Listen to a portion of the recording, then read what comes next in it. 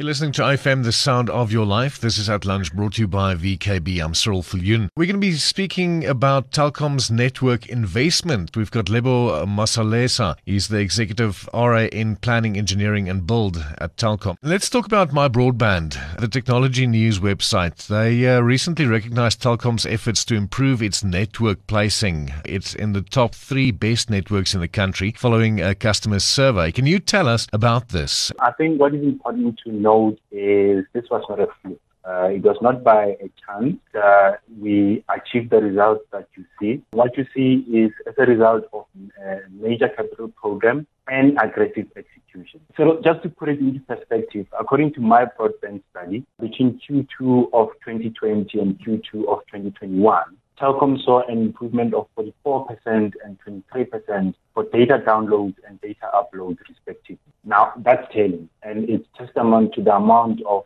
work, investments that have gone into the network. So can you tell us more about what investments the business has made into improving its mobile network? Safe to say that Telkom is investing heavily to improve our customers' experience. I think it's also prudent that I explain the main drivers of this investment and the results that resulted in the improvement. There are basically 2 broad drivers of the network investment. One, business as usual network expansion. The coronavirus pandemic. Without doubt, Cyril, the pandemic has had a profound impact on all aspects of our lives. And from a network point of view, the pandemic resulted in a significant shift in network traffic trends. So the investment went into the following areas. One, network expansion to increase our national footprint. This entails building new sites, the deployment of temporary spectrum assigned by ICASA to augment our network capacity and also to increase our footprint.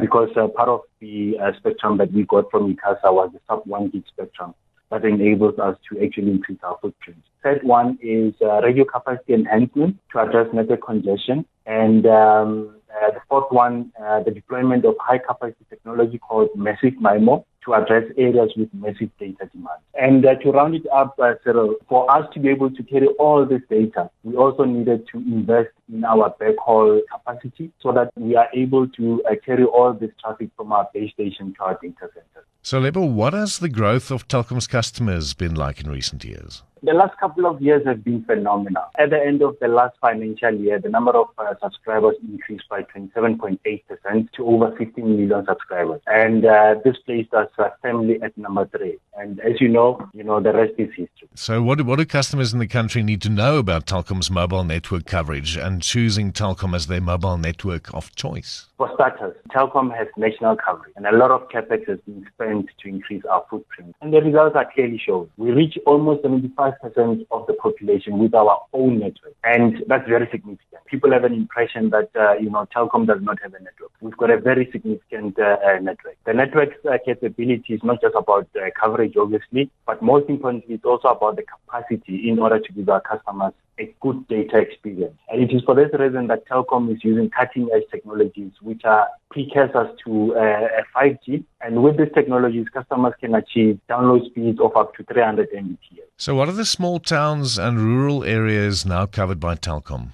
Our national population coverage for small towns is 92%. That's a good presence in small towns. In settlements, we cover the population coverage of 54.5%. And in rural areas, it's a little bit low at 44%. Obviously, we are working towards improving that. So if you look at the projects that we have done over the last 12 months, we've completed almost over 500 projects in the Free State alone. And examples of the areas where we completed this project Motivi Start in the municipality of Gasekgonyana, Tabong in the municipality of Machabeng, and Refeng also in the municipality of Metsimaholo. These are just some of the far out areas where a lot of effort has gone into ensuring that our customers have a good experience on our network. Lebo, Virgin Mobile, they're exiting the country by November 2021. And, in the meantime, its customers may migrate to Telkom. Can you tell us more about that? So, first of all,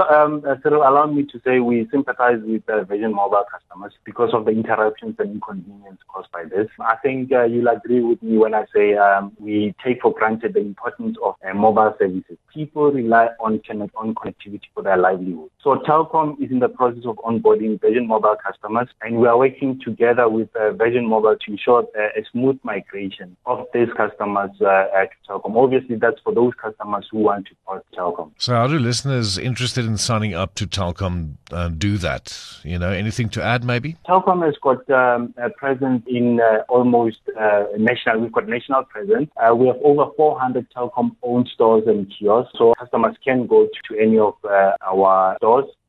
We have a strong online presence. We have call centers through which customers can contact. And lastly, customers can also use our partner channels like PEP, Edcon, and Checkers. Obviously, they also have a massive national footprint, so that will also help in terms of assisting or facilitating those customers who want to sign up with us. That was Lebo Masalesa, executive at RA in Planning, Engineering and Build at Telkom, right in IFM, the sound of your life. And a good afternoon and welcome to At Lunch, brought to you by VKB.